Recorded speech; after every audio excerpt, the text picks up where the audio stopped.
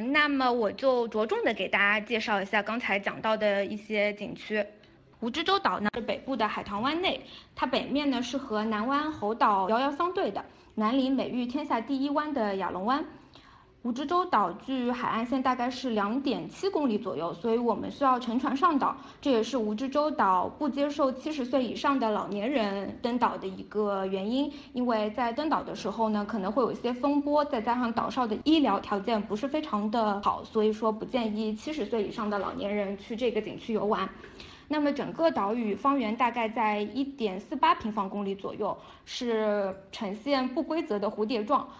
这个可能在岛上游览的时候大家体会不到，但如果大家在看一些去航拍的时候可以关注到。那么蜈支洲岛呢是享有中国马尔代夫之称，同时也是世界上为数不多的唯一没有礁石或者鹅卵石混杂的海岛，所以在这个海岛非常的细腻，并且它的进行一个水上项目游览的时候，它的能见度非常的好。它有非常丰富的岛屿旅游资源和独特性，它是中高端旅游者必选的海南旅游景点之一。下一个就是热带天堂森林公园。这个森林公园呢，它是位于三亚市亚龙湾国家旅游区，大概面积在1506公顷的样子，它非常非常的大。我估计大家了解这个热带天堂森林公园应该是通过《非诚勿扰》吧。因为《非诚勿扰》的试婚房就在这个景区里面，当然这个景区内部也有一些酒店是可以入住的，虽然不能入住试婚房，但是可以入住跟试婚房相同房型的一些酒店。是按照国家森林公园的规范要求开发建设的三亚第一个森林公园，是海南省第一座滨海生态观光兼生态度假的森林公园。这个森林公园里面目前修建了一个玻璃栈道，通过这个玻璃栈道的话，我们可以直接在这个森林公园里面就看到亚龙湾比较全面的一个景貌。那这个森林公园当然就是三亚的一个天然大氧吧。它拥有中国南端比较完整的热带雨林生态资源，著名的景区景点有全海景的玻璃栈道啦，峭壁天池啦，烟波亭啦，或者是过江龙索道，也就是我们在《非诚勿扰》当中可以看到的那个索道，还有就是沧海楼和千里伞。在这边的话，也是一个非常适合旅拍的一个景区，因为它的景区比较宽阔，景致比较好。话就是我们的南山旅游风景区，它是位于三亚市以西大概40公里的样子，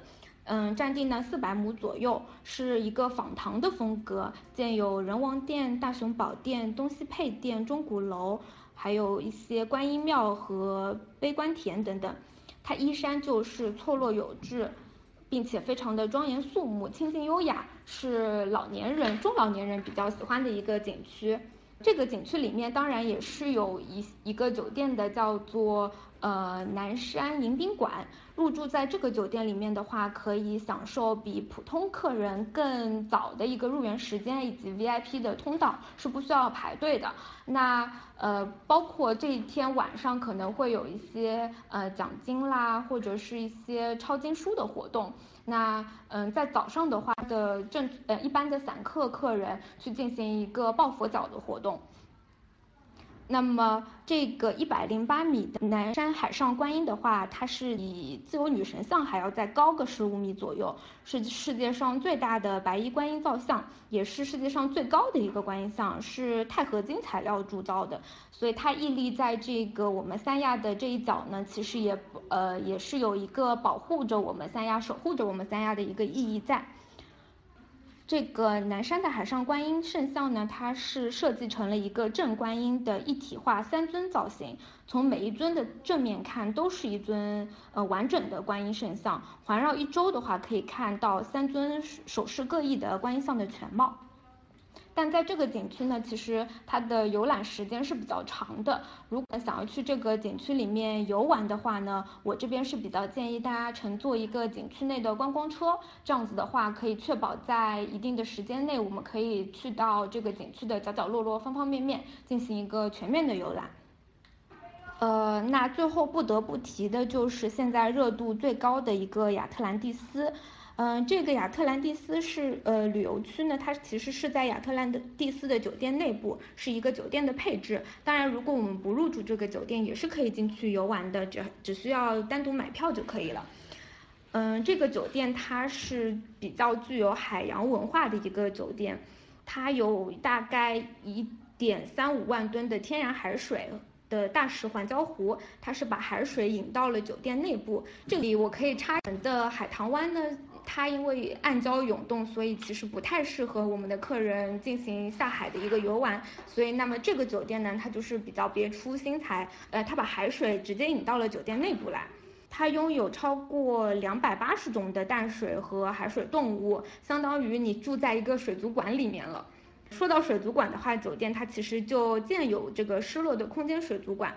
我们的游客其实是可以观赏到一些像是鲨鱼啦、鳐鱼啦、水母啦、倒钓鱼或者海扇和巨骨舌鱼这些动物的话，如果是在我们的中国内陆城市生活的一些观众朋友们，可能就很少会去看到，那就可以在这个酒店里面进行一个观赏了。当然，酒店里面其实还开放了一些潜水项目。这些潜水项目如果我们参加的话，其实是共舞的，因为我们会直接在一个大型的水族馆里面进行这个潜水的活动。那么除此之外，酒店还打造了一个水世界，大概占地在20万平方米左右，其实已经是非常非常的大了。并且呢，因为三亚比较适宜的气候，这个水族馆这个水世界是1年4季都开放的水上乐园，它大概有数十条顶级的滑道，急速漂流，还有一些适合低龄儿童的一个戏水童趣乐园等等。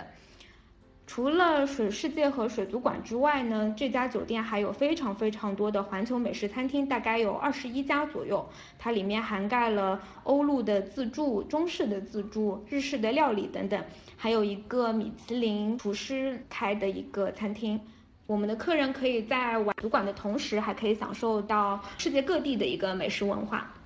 那么景区我就简单的给大家介绍到这里。除了这些平常大家都可以玩到的景区之外呢，还有一些就是体验项目的组合，像是大东海的潜水套餐。在这里的话呢，我们除了远海的潜水之外，还可以享受一些什么类似于飞鱼的表演和摩托艇的体验。那最近还有一项活动非常热门，那就是游艇出海。游艇出海的话，其实我们大概是会有一艘合载10到20个人左右的游艇，然后客人们乘坐一个比较远的海域。那在这个海域上面，除了有飞龙表演之外呢，还会有一些摩托艇和香蕉船的体验。整个游艇出海的时间大约在3个小时的样子。因为不想让我们的客人在海上暴晒太长的时间嘛，所以我们把时间控制在最为合适的3个小时。除了游艇出海之外呢，必不可少的、必须要在三亚体验的，那就是亚龙湾的篝火晚会。这个套餐除了白天我们可以在海上尽兴的玩一整天之外，还有一个晚上的篝火晚会，大家可以围绕着篝火一起进行一个唱歌跳舞，包括还有一些烧烤和啤酒畅饮，这也是非常就是受我们大部分客人欢迎的一个景区玩法。三亚呢，1年4季都是非常适合下水游玩的。因为在最冷的冬天，它的海水温度也不会低于20摄氏度，只要做好相应的防护的话就没有问题。